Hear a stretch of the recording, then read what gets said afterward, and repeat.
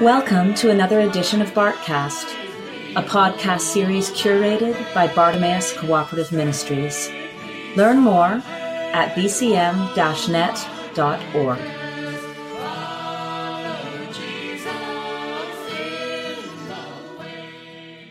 I'm beaming to you from the small town of Oakview, California, where, as you may know, we just endured a month-long fire, which actually is still burning as we speak.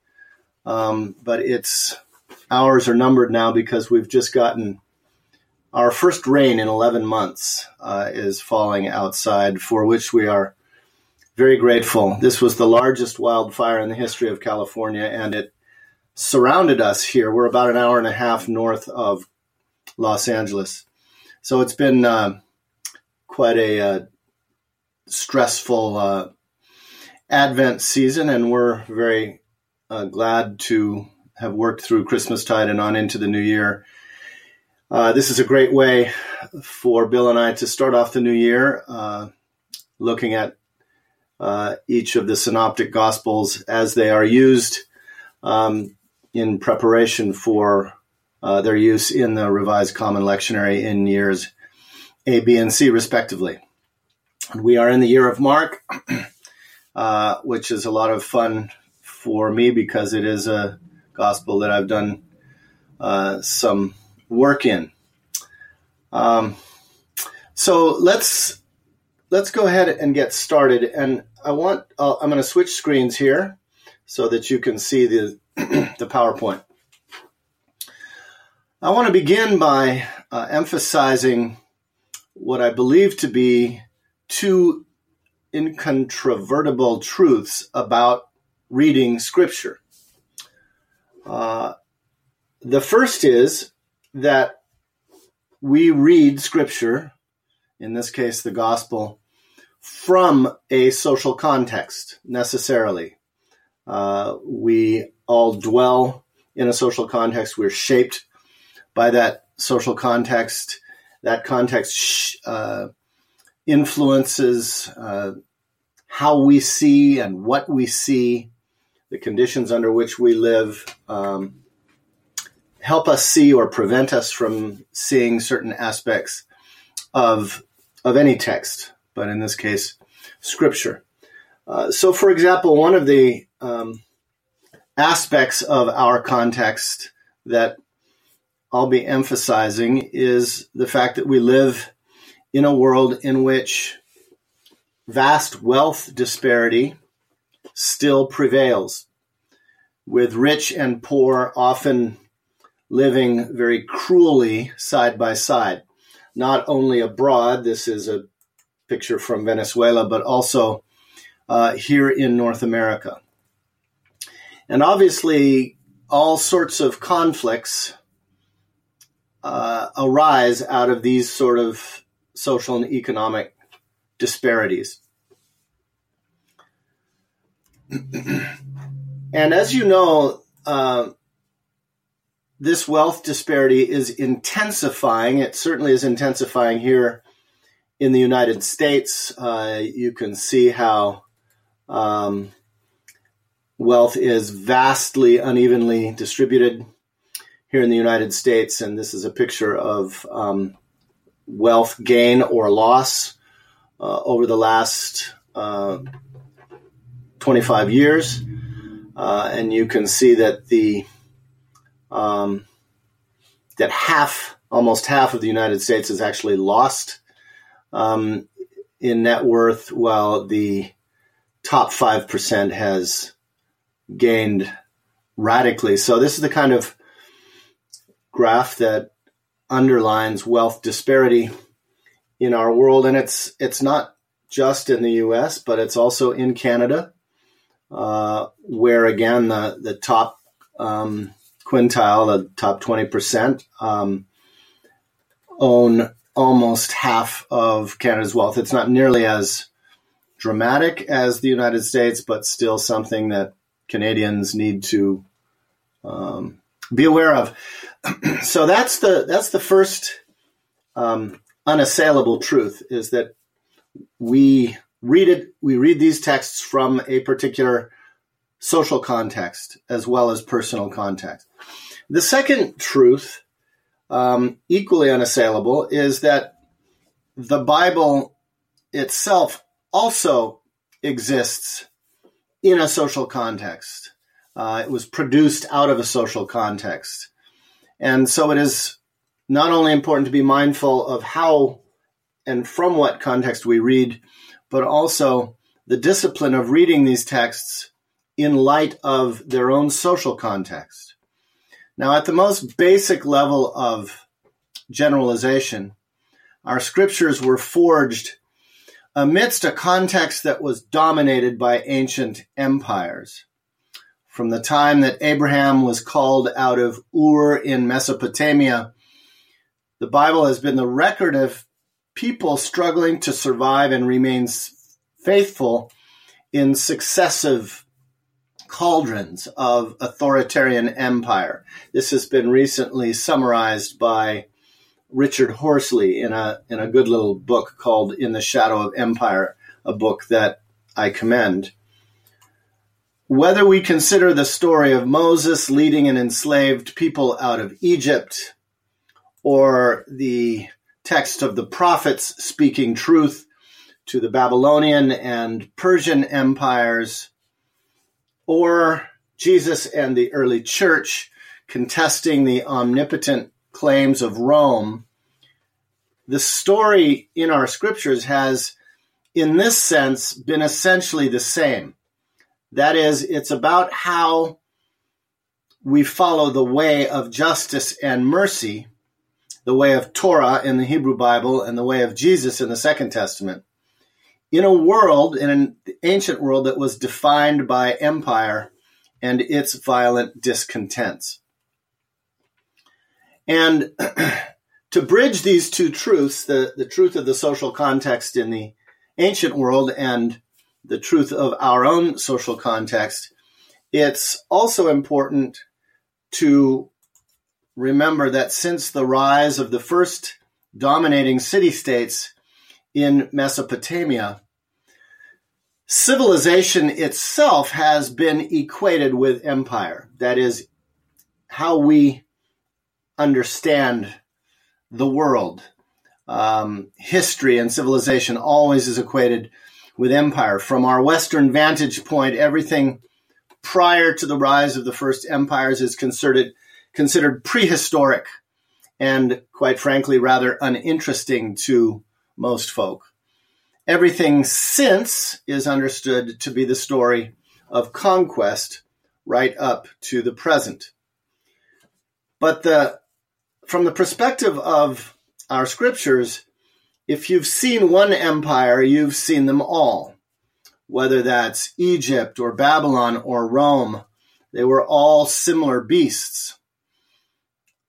The same must therefore also be said about the post-biblical empires, whether we're talking about imperial Christendom or the British Empire or the current American one.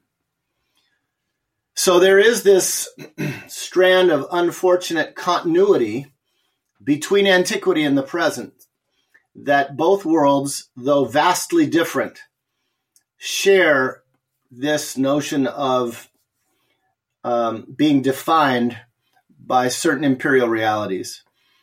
And the scripture tradition that, remarkably enough, we continue to read 2,000, 3,000 years after these texts were produced, the scriptural perspective around these empires can really be summarized fairly simply. That is, the God of the Bible stands against empire and with the victims of empire, and moreover refuses to be domesticated by empire.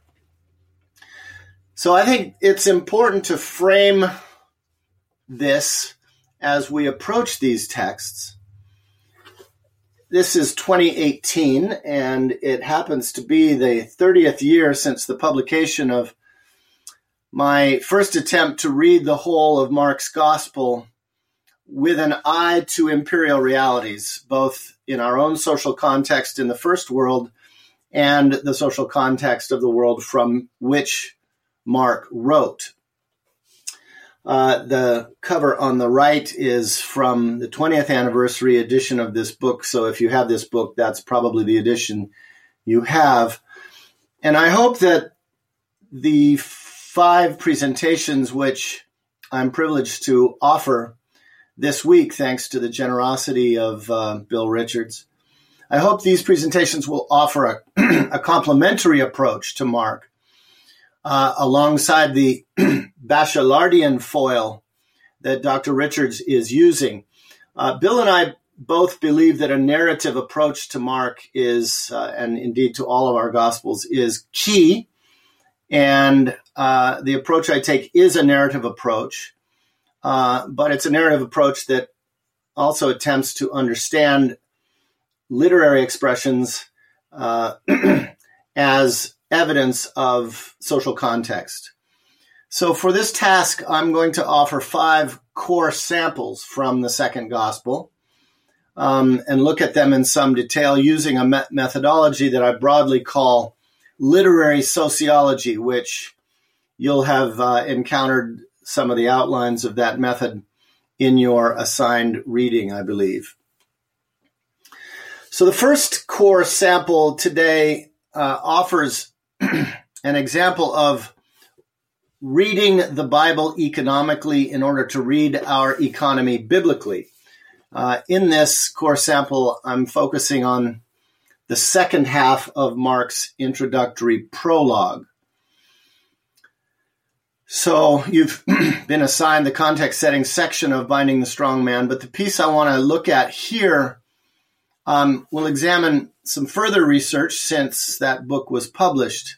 And most importantly, this morning, we're going to be looking in some detail at a text that some of you will get to preach on in 2 weeks, since Mark 1:14-20 is the gospel reading in the Revised Common Lectionary for the third Sunday in Epiphany, January 21st.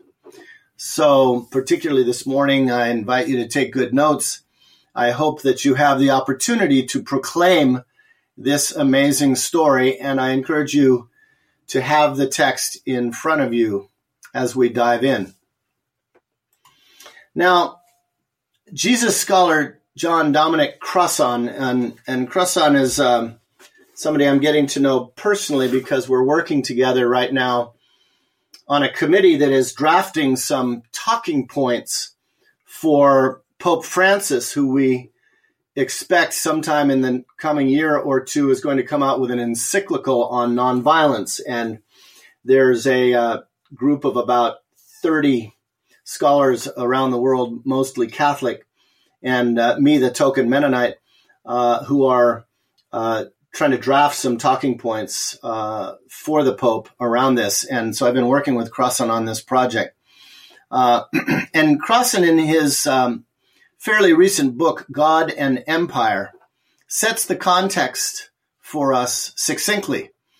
He says, as you read here, it was precisely and specifically by the shores of the Sea of Galilee that the radicality of Israel's God confronted the normalcy of Rome's civilization under Herod Antipas in the 20s of the first century of the Common Era.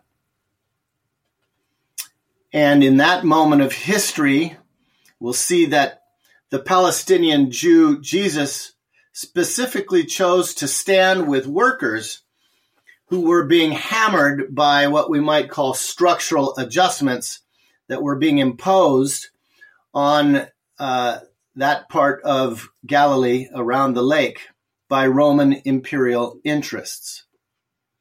So in this historical moment, the radicality of Israel's God confronts the normalcy of Rome's empire. And indeed, when we take up Mark in our own preaching, the same thing can happen. So let's start with the question of where did Jesus come from? Mark introduces him in verse 9 as hailing from Nazareth in Galilee. This small village was obscure. It's otherwise unattested in ancient literature. And yet Mark emphasizes this place of origins throughout his story. It's mentioned again in verse 24, again in Mark 10:47, again in Mark 14:67, and at the very end of the story in Mark 16:6. So what was significant about Nazareth was the fact that it lay a mere 3 miles southwest of the city of Sepphoris, as you can see here on your map. Sepphoris, also known as Zipporah or Diocaesarea, was captured and later fortified by Herod the Great and turned into the capital of Lower Galilee. It was rebuilt with a theater and a royal palace as a center of Hellenistic culture.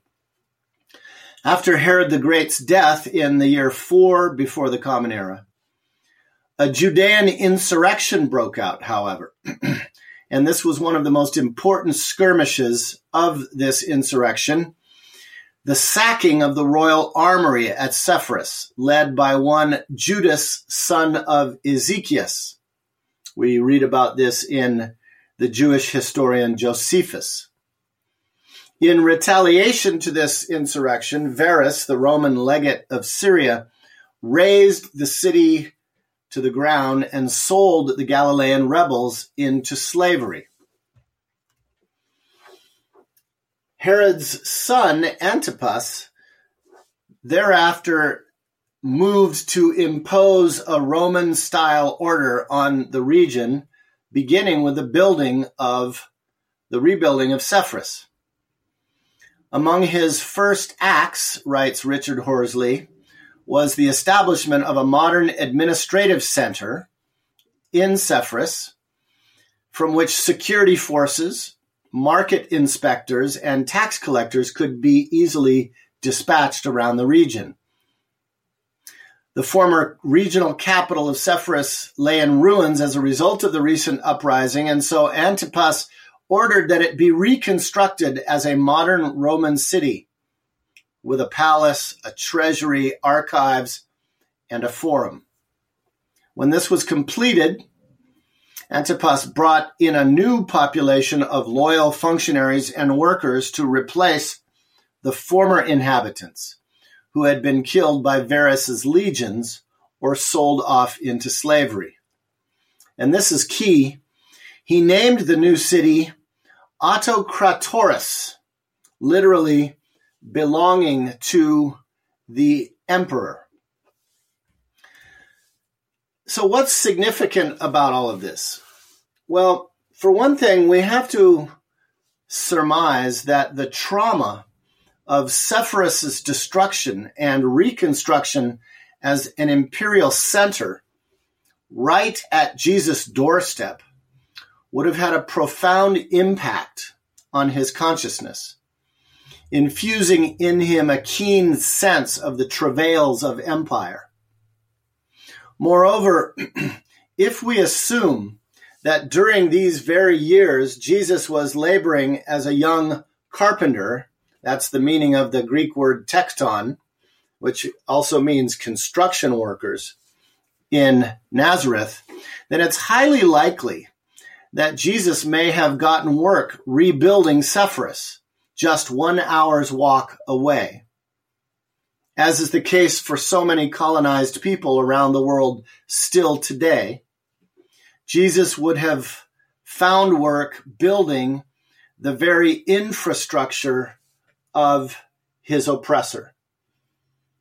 In this picture, you can see the ruins of Sepphoris in the foreground and in the hills beyond Nazareth. So literally all of this is happening within the eyesight of the young Jesus. Now, to give you a sense of how Rome's iron hand gripped the popular imagination and the hearts and minds of those living in occupied countries such as Palestine. Here's a picture of a 3rd century of the Common Era dedication plaque found on a different periphery of the Roman Empire. This comes from northern England, so a remote outpost on the opposite side of the Roman Empire. The inscription here is flanked by 2 relief carvings. At left is the god Mars, the god of war, brandishing a spear, while at right, the mythological hero Hercules holds a club. At bottom is a running boar, symbol of the 20th Legion. These were the Roman legions that were particularly skilled at fighting colonial wars. And this is a dedication plaque to the 20th. So this is the propaganda of empire. Don't mess with us, because we are all powerful and we will beat you down. So in that sense, this is this is the psyche of domination that is literally being constructed right in the visual and cultural sphere of Jesus growing up in Nazareth. So in this context of domination, Mark's prologue makes it clear that Jesus is going to be about something very different. Mark makes it clear that Jesus chooses to apprentice with a certain John the Baptist, undergoing a water ritual blessing at his hands. That's the first half of the prologue, is all talking about John the Baptist. Now, we don't know much about the Baptist outside of our New Testament witnesses. But the Jewish historian Josephus, a contemporary of Mark, writes that Herod executed John, that is Herod Antipas, executed John for plainly political reasons. Namely, the Baptist preaching was stirring up a popular insurrection. So of all the mentors that Jesus of Nazareth might have chosen to initiate him through baptism in the wild waters of the Jordan River, we have to ask ourselves, why does he make his way to this politically notorious prophet? Indeed, I think it's rather significant that Mark's story of Jesus' ministry begins with this matter-of-fact statement in verse 14, that Jesus emerges into his public vocation after John is arrested by Herod. Remember, Herod Antipas is the tetrarch of Galilee and Perea, beginning from 4 BCE to the year 39. So after Herod the Great dies, his kingdom is divided into among three sons, and Herod Antipas is made one of the rulers of this northern part of the divided kingdom. Now, in a later flashback account of John's execution in Mark 6:14-30, Mark explains the circumstances surrounding these events in a kind of a political cartoon. That's the story of Salome's dance and the head of John the Baptist on a platter at a very elite dinner party. This political cartoon makes it clear that John's public criticisms of Herod's personal and political policies not only got him thrown into prison, but got him beheaded. So what attracts Jesus to this radical figure of John? Perhaps it was John's clear self-identification with the radical tradition of the wilderness prophets. In fact, John's costume, we're not often told what people are wearing in Mark's gospel, so when we are, it's important to pay attention. John's costume, camel skins, is obviously symbolic of the great prophet Elijah, who in 1 Kings 1 is described as a hairy man with a leather belt around his waist. Of course, this Elijah the prophet also challenged kings and queens of his day. You will perhaps also recall that Elijah's story lacked closure, since at the end of his life he disappeared up into heaven at the river Jordan, 2 Kings chapter 2. So the memory of Elijah was a subversive memory indeed. He was sort of AWOL and might come back in Yahweh's judgment at any time. And so Jesus comes to someone wearing an Elijah costume at the River Jordan, preaching repentance in the wilderness.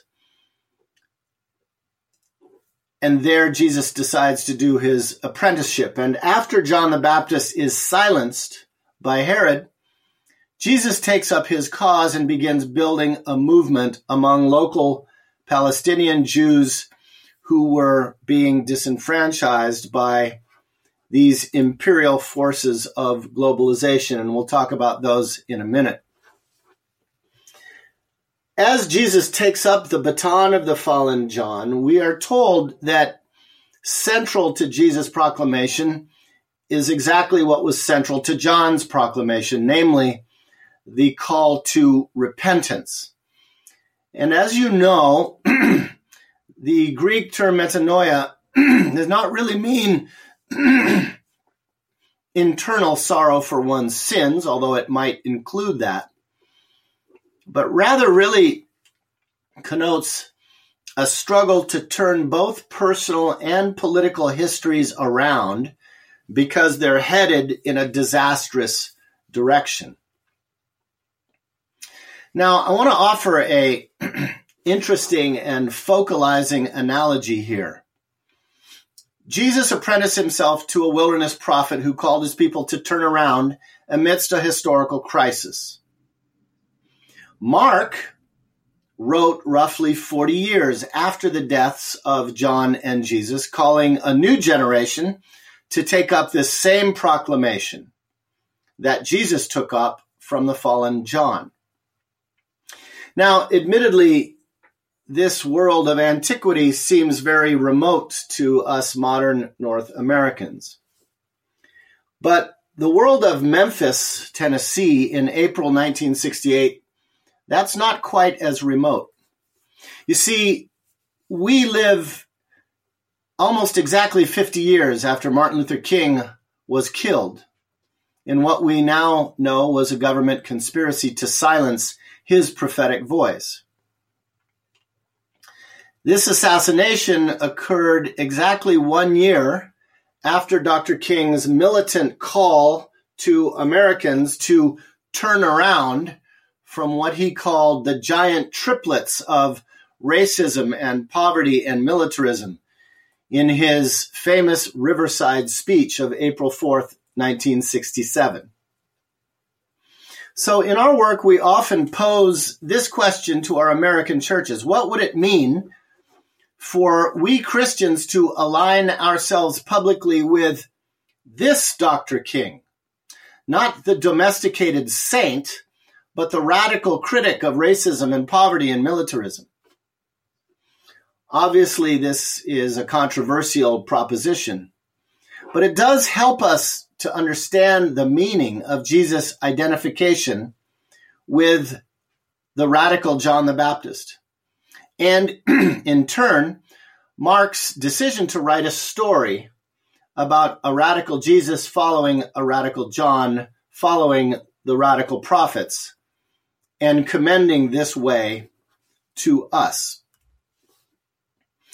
Now, Mark calls all of this the message of and about Jesus a gospel, in Greek evangelion. Now, this choice of terms was both polemical and highly political. According to the Theological Dictionary of the New Testament, it was the emperor who gives good news its significance and power, because the emperor was more than a common man.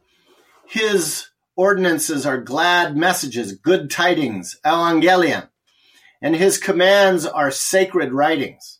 He proclaims Evangelia through his appearance. So, for example, this is a picture of the famous Priene calendar inscription that hails from Western Turkey in the year 9 before the Common Era. And it speaks of Caesar Augustus as, quote, a savior both for us and our descendants, that he might end war and arrange all things. And since the birthday of the god Augustus was the beginning of the good news. The beginning of the good news. That's exactly how Mark starts out his gospel in his proscript, the beginning of the good news. Scholar Gerd Tyson adds that, quote, Josephus calls the news of Vespasian's proclamation as emperor good news. In other words, this is something that happened while Mark is writing his gospel. Every city kept a festival for the Evangelia and offered sacrifices on behalf of Emperor Vespasian. So it's pretty notable that Mark, writing on the margins of empire, chooses to take this term of Roman imperial propaganda and name his story accordingly. But of course, Mark's good news is challenging, not eulogizing the empire. It's a counter propaganda. It implies that that Caesar's hegemony is being eclipsed by a powerful prophet who has been anointed by the rebel John the Baptist in Jordan's holy waters, and who heralds the restoration of Yahweh's true and exclusive sovereignty. Which brings us to the next part of Jesus' opening proclamation. As you can see here from Mark 1:15, Jesus is not proposing a utopian dream that can only be realized in some other place like heaven or some other time like the afterlife. This proclamation leaves no room for otherworldly religion. The time, says Jesus, is now. The sovereignty of God is right here, imminent. This suggests that Jesus was reasserting the exclusive kingship of God in the face of an obviously corrupt Herodian dynasty that was busy selling out Palestine to the Romans. So Richard Horsley believes we should take this announcement literally, not metaphorically, and exclusively, such that the imperial rule of Caesar is on the way out. So it's easy to see how controversial this message would have been when it's recontextualized in the real world that produced this story. Now, by way of a little bit of what we might call ideological background, Jesus' rhetoric of God's kingdom was grounded in an older radical tradition that goes back to the Confederate roots of free Israel. The original Sinai covenant given to Moses envisioned a sort of a decentralized style of self-governance. Because Yahweh was sovereign over Israel, royalist politics were precluded. So, for example, after the kings of Canaanite city-states are vanquished in the revolutionary uprising of Joshua 12, the victorious military leader Gideon rejects the people's attempts to make him king. As you see here, I will not rule over you, Yahweh will rule over you. Judges 8:22-23. So in this system, these texts tell us local judges or adjudicators were appointed to administer this tribal confederacy. Now, Hebrew Bible scholar Norman Gottwald, and one of my important mentors, believes that this intertribal egalitarian social organization represented a revolutionary alternative to the dominating rule of the Bronze Age Canaanite city-states who were aligned with imperial Egypt. And if I may free associate an analogy, it's not unlike the Iroquois tribal confederacy struggling to survive the imperial colonization of the Americans to the south and the east, and the British to the north and the west. But that's another story. Again, another text that indicates this old radical tradition narrates the decline of this confederation system because of internal corruption and external military threats. Disillusioned with their experiment in self-determination, the Israelites go to the great judge Samuel to demand that he appoint for us a king to govern us like the other nations. The story of the call of Samuel is our Old Testament reading this coming Sunday, the second Sunday in Epiphany. They have not rejected you, says God to Samuel in 1 Samuel 8:5 and following. They have rejected me from being king over them. God then instructs Samuel to warn the people about the ways of a king. And what ensues is a long and lamentable litany of oppression, including forced conscription, militarism, state expropriation of labor and resources, an economy geared to the elite, and taxation. So it is that the old anti-royalist tradition that Jesus' enunciation of God's rule, it is this tradition that Jesus seeks to renew. And yet, as he is saying this, in the year 19 of the Common Era, just as Jesus is likely entering adulthood, Herod Antipas decides to move his administrative capital from Sepphoris, the aforementioned city, to the Sea of Galilee. This was all part of a Roman economic colonization of the regional economy, and particularly the fishing industry around the lake. Now, if Jesus was a construction worker, he may well have been drawn to the Sea of Galilee to help build that imperial city. Imagine if Jesus' early days, he's constructing not only Sepphoris, but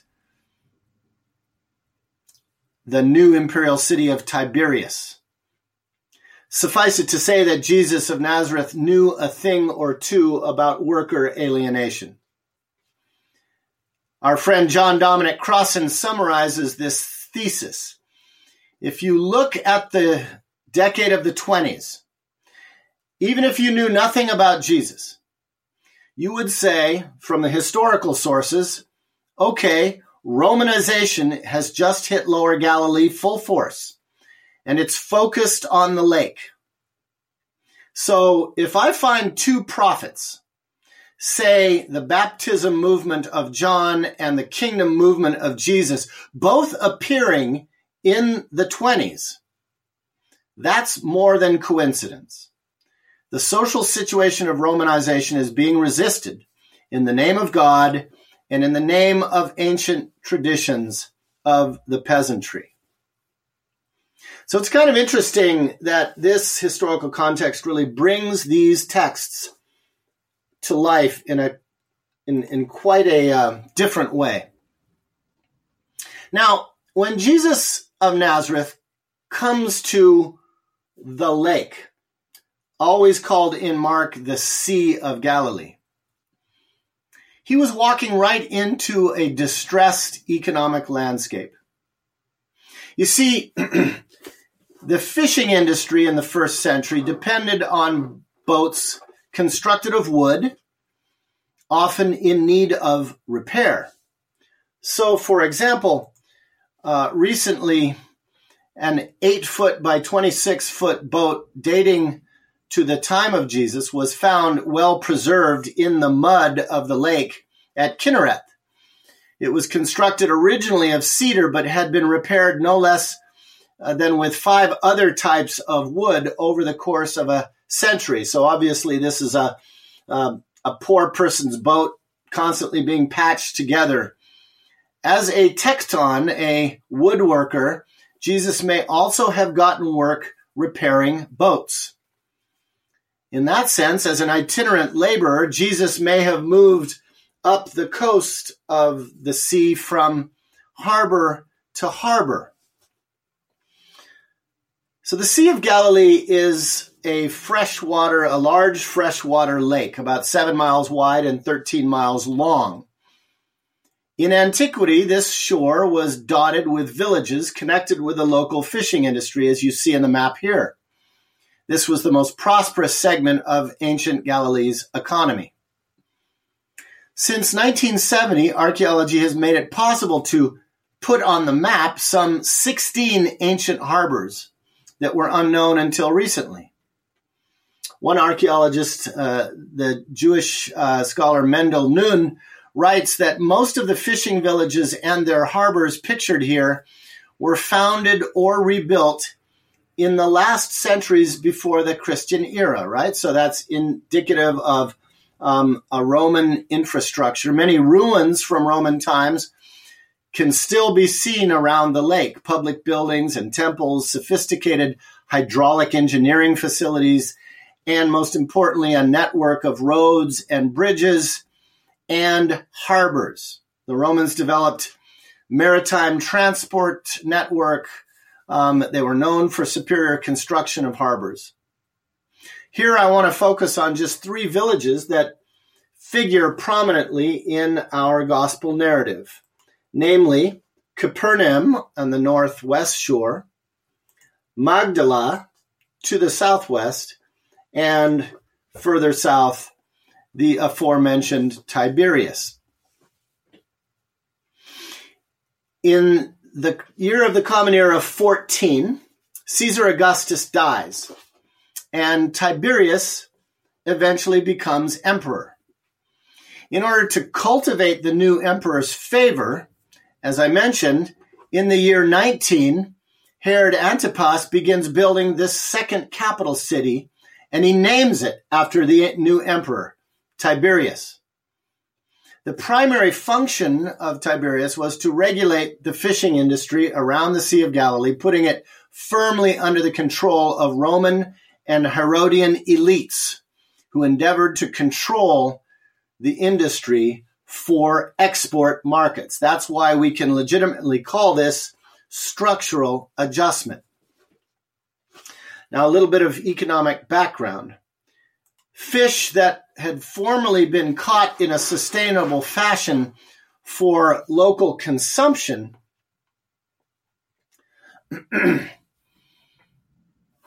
were now increasingly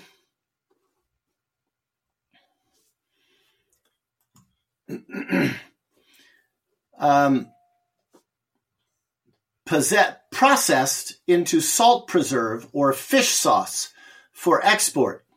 That means that the traditional local subsistence economy was being structurally adjusted by imperial interests, made possible by all of these infrastructural improvements of roads and harbors and processing factories carried out by the Herodians. Scholar K.C. Hansen has drawn a compelling portrait of the political economy of the fishing industry around the Sea of Galilee during this period. All fishing became state-regulated for the benefit of the urban elite, either Romans who had settled in Palestine following military conquest or Jews connected with the Herodian family now centered in Tiberias. These elites profited from the fishing industry in 2 ways. First of all, they controlled the sale of fishing leases, without which locals could no longer fish. And secondly, they taxed the fish product, its processing, and levied tolls on product transport. Moving up the coast from Tiberias, Jesus may have also sought work in the ship repair yards at Migdal, or Magdala, a major harbor on the west shore of Galilee. Its former name was Tarichaea, which means processed fishville. This is likely where Mary Magdalene hailed from, and Mary may well have been a refugee from the fish factories. In 2009, the remains of a synagogue from the Second Temple period, which we're talking about in the Gospels, was exposed in archaeological excavations at Migdal. In the middle of the site is a stone that is engraved with a 7-branched menorah. According to the excavation director, this is the first time that a menorah decoration has been discovered from the Second Temple period. This synagogue joins just 6 other synagogues in the world that are known to date to the Second Temple period. And this indicates how important processed fishville was during the Gospel period. What we know for sure is that Jesus showed up in Capernaum, the third village we're talking about, a major harbor and an important center of the fishing trade. It is here, Mark tells us, that Jesus meets the fishermen's sons of Zebedee and Yohanan.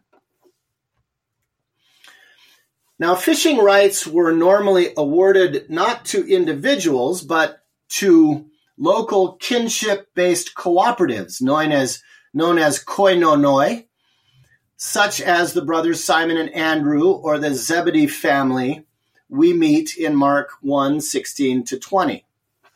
So this is a sort of an accurate portrait. Now, peasant fishermen used 3 different methods.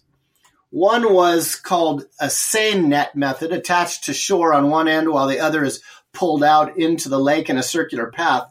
All that is caught between the net and the shore is pulled in, and then a sorting process takes place that would separate the good from the bad fish, the kosher from the non-kosher. In fact, this is an image that appears in Matthew 13 as a metaphor of the last judgment. The kingdom of heaven is like a net let down into the lake that caught all kinds of fish. When it was full, the fishermen pulled it to shore and sat down and collected the good fish in baskets, but threw the bad away.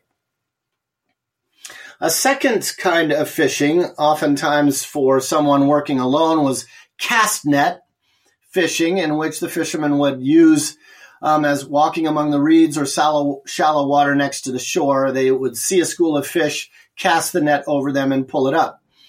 This is likely what Peter and Andrew were doing when Jesus encountered them. This is the kind of fishing that was done, obviously, during the day. In contrast, the trammel net fishing system was used mainly at night. A series of complex nets weighted at the bottom with buoys on top, typically put out in a circle. James and John may have been repairing such nets, and indeed in the Gospel of Luke, we're told the story of the night fishing expedition which comes up empty. Now, this may be more than you wanted to know about first century peasant fishing, but after all, it is the lead scenario of Mark's gospel. And part of bringing this story down to earth is for us to become more literate in the real world that this text is alluding to. Jesus' encounter with such fishermen at their work represents a scenario that is usually romanticized or trivialized in our churches, right? Oh, how quaint, fishermen. But when recontextualized in the real world of first century Romanized Palestine, this little vignette gives us a glimpse into the hard world of peasant fishing, the equivalent of a modern sweatshop or diamond mine or coca plantation. It is into this world that Jesus, himself a marginalized worker, steps to begin building a movement. Now, this scenario is so important to Mark that he narrates it not once, but twice, repetition being the key to pedagogy. There is, needless to say, a story here that he does not want us to miss. So let's not miss it. You see, the economic changes taking place during the 20s function to marginalize and impoverish formerly self-sufficient native fishing families. Leases, taxes, tolls were exorbitant, while the fish upon which local people depended as a dietary staple was being extracted for export. Moreover, the elites looked down on local fishermen, even as they depended upon their labor. The most shameful of all occupations, wrote the Roman poet Cicero, are fish sellers and fishermen. The fisher, attests an ancient Egyptian papyrus, is more miserable than any other profession. With such rigid state control of their livelihood and the oppressive economics of export, it's hardly surprising that in Mark's story, fishermen are the first converts to Jesus' message about an alternative social vision. Having fallen to the bottom of the new economic hierarchy, it stands to reason that these peasant fishermen would have been particularly responsive to Jesus' vision of an alternative. If Tiberias was ground zero in Herod's project of Romanizing the regional economy, then Capernaum up the coast, a village profoundly impacted by such policies, would have indeed been a logical place to commence building a movement of resistance and renewal. Restless peasant fishermen had little to lose and everything to gain by overturning the status quo. To offer another analogy, then, we can reasonably see that Jesus' choice to begin his organizing among peasant fishermen is analogous, say, to Gandhi's attempts to mobilize the Dalit classes in India in campaigns such as his famous Salt March in 1930. What do you think, Rosemary? Or, for that matter, Martin Luther King Jr.'s fateful decision to stand with the sanitation workers' strike in Memphis in 1968, an act of solidarity with the low-wage sector that led to King's assassination. An assassination that was 50 years ago this coming April 4th. Gandhi and King understood what Jesus also knew, namely that great movements for social change must begin at the bottom, at the margins. Change never trickles down from above. No wonder, then, that Mark records the response of these exploited fishermen to Jesus as immediate. They perceived him as bringing good news to poor people. They left their nets and followed him. The refrain in Mark 18 and 20. To be sure, Jesus was inviting an uncompromising break with business as usual. But the key verb here, to leave, aphiemi, is used elsewhere in Mark to connote release from debt, liberation from demons, forgiveness of sin, release from bondage. It is, in other words, a sort of a jubilee verb. This is made explicit, for example, later in Mark's story, in the famous story of the call of the rich man in Mark 10:28 and following. There, to leave, same verb, to leave home, family, and work specifically alludes to the discipleship community's practice of social and economic redistribution and mutual aid. In the Jesus story, discipleship means following a way with very specific social, political, and economic dimensions. but we can rediscover this only once that story is properly relocated in the real terrain of first century Palestine. And on Thursday, we'll be looking more closely at that set of discipleship call stories in Mark chapter 10. This brings us in conclusion this morning to the most famous lines in gospel literature, beloved to evangelicals, who have traditionally interpreted it to mean that Jesus was calling these fishermen to go save souls. And so he was. But Christians who are functionally illiterate in the Hebrew Bible, and unfortunately that's most of us, miss the real point here. So let us hear the echoes in this line, this recruiting phrase, of no less than 4 prophetic oracles that employ exactly this image. Jeremiah envisions Yahweh sending for many fishermen in order to catch the wayward people of Israel, specifically those who have polluted the land with idols. Jeremiah 16:16. The prophet Amos, on the other hand, targets the elite classes of Israel, whom he calls cows of Bashan, warning that Yahweh will haul them away like sardines to judgment. Amos 4:1 and 2. They shall take you away with hooks, even the last of you with fish hooks. A third clearly anti-imperial oracle found in Ezekiel's rant against Egypt's Pharaoh. As in the case of the Sea of Galilee, Ezekiel's oracle denounces the empire's delusion that it owns all the water resources. And God vows to yank the dragon of Egypt right out of the river, hook, line, and sinker, along with the fish that it claims exclusive rights to. Ezekiel 29, verse 3.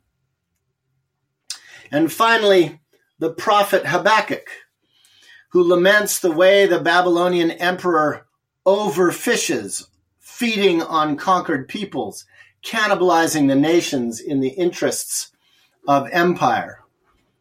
The Babylonian tyrant pulls the peoples up with a fish hook, hauls them out with a throw net, catches them in his net. He has plenty of food. When will he always continue to fill and empty his throw net? Will he always destroy nations and spare none? All of these prophetic oracles use the image of fishing to make a point about God's judgment on whoever oppresses the poor and marginalized. Thus, Jesus, who knew not only the prophetic literature, but sought also to embody those old stories anew in his context. For Jesus, the idiom fishers of people was the way to summon working folk to join him in overturning the structures of power and privilege in the world in order to restore God's justice to the poor. Or in modern parlance, he invited these fishermen to come help him catch some big fish. Let me conclude with a sort of epilogue, which is Mark's second discipleship call story, found in chapter 2, verses 14 and following. Interestingly, this time it is not fishermen who are being called, but rather the sellers of fishing leases, namely the tax collectors. We're told that as he was walking along, he sees Levi, son of Alphaeus, sitting in a tax booth. Levi's tax office is also in Capernaum. In addition to collecting taxes, Levi sold fishing rights and may have even supplied capital for fishermen to build nets or boats. Naturally, he would charge exorbitant interest for this service. It's not for nothing that the subject of debt pops up all through the Gospels.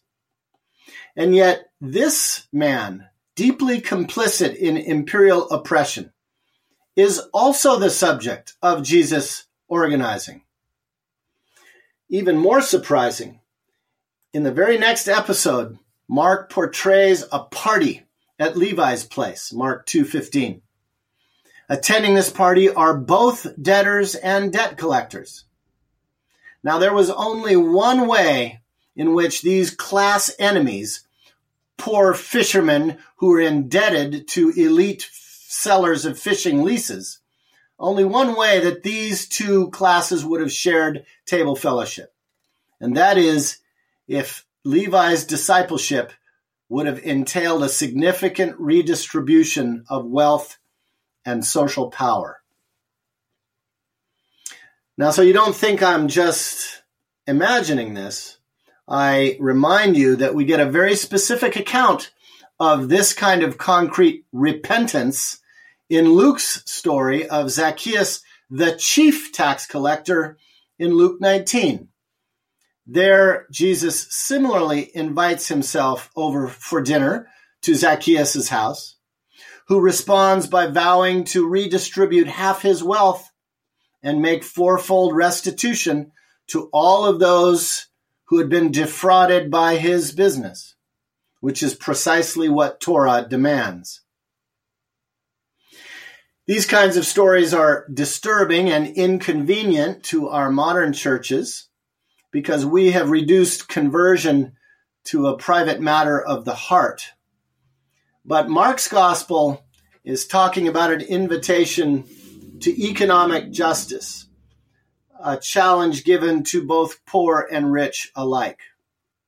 I imagine that something like what we see in Zacchaeus' party was embodied in Levi's jubilary feast.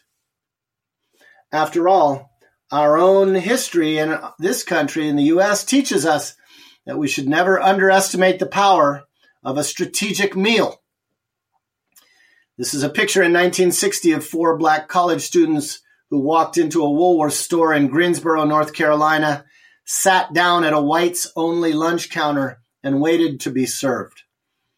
Their protests soon gained national attention, and sit-in demonstrations spread throughout the country. In a period of a year, more than 75,000 students, both black and white, participated in the sit-in movement in 1960, breathing new life into a stalled civil rights movement, which went on to bring the most significant social change in the history of the United States. That's what a jubilary meal can do. So, to summarize, Mark's portrait of Jesus' first discipleship call story in chapter 1, verses 16 to 20, describes a world in political, social, economic, and religious crisis. The tensions of local disenfranchisement by imperial forces of globalization was unmasked by prophets like Jesus and his mentor, John the Baptist, who called their people to struggle to turn their history around. When John the Baptist was murdered by Herod, Jesus took up his cause and his message and began building a movement among workers who were hardest pressed at that particular moment in history, peasant fishermen. But he also challenged those who oppressed the fishermen, tax collectors, to become part of a beloved community by enacting the old principles of fundamental economic and social justice.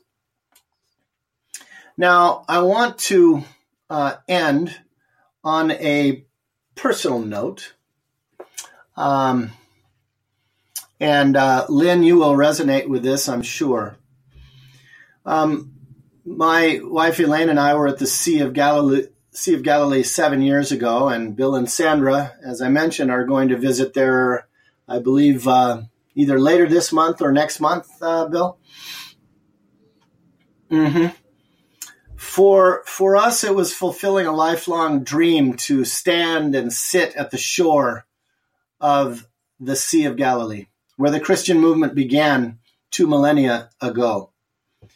So here's me sitting out in front of the site where tradition and archaeology has it that the peasant fisherman Peter lived and worked. This is literally Peter's front yard. It was a reminder that our Gospels are not fairy tales, but the testimony of real people, real places, and real movements, encoded in these stories passed down to us to try to make sense of our own day. And just a couple of kilometers southwest on the lake there, we walked there from here, was the Church of the Loaves and Fishes, where just beneath the altar is the rock which tradition says was the table for Jesus' feeding of the multitudes, a story which we'll look at on Wednesday. In front of that rock is this famous 4th century Byzantine mosaic of loaves and fishes. And I might add, Lynn, that as you know, this church was vandalized by Jewish extremists just a couple of years ago. I think it's hugely significant that fish and bread, representing the contested economic landscape of the 1st century. Fish and bread were the earliest symbols of the Christian movement. This should serve to remind us that these biblical stories are all about the real world and all about the divine vision for economic and social justice, a movement into which God and Mark's gospel still calls us today.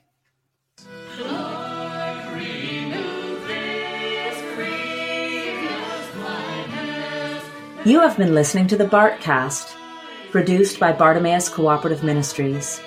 To find our resources or to donate to support the Bartcast, please go to chedmyers.org. Thank you for listening.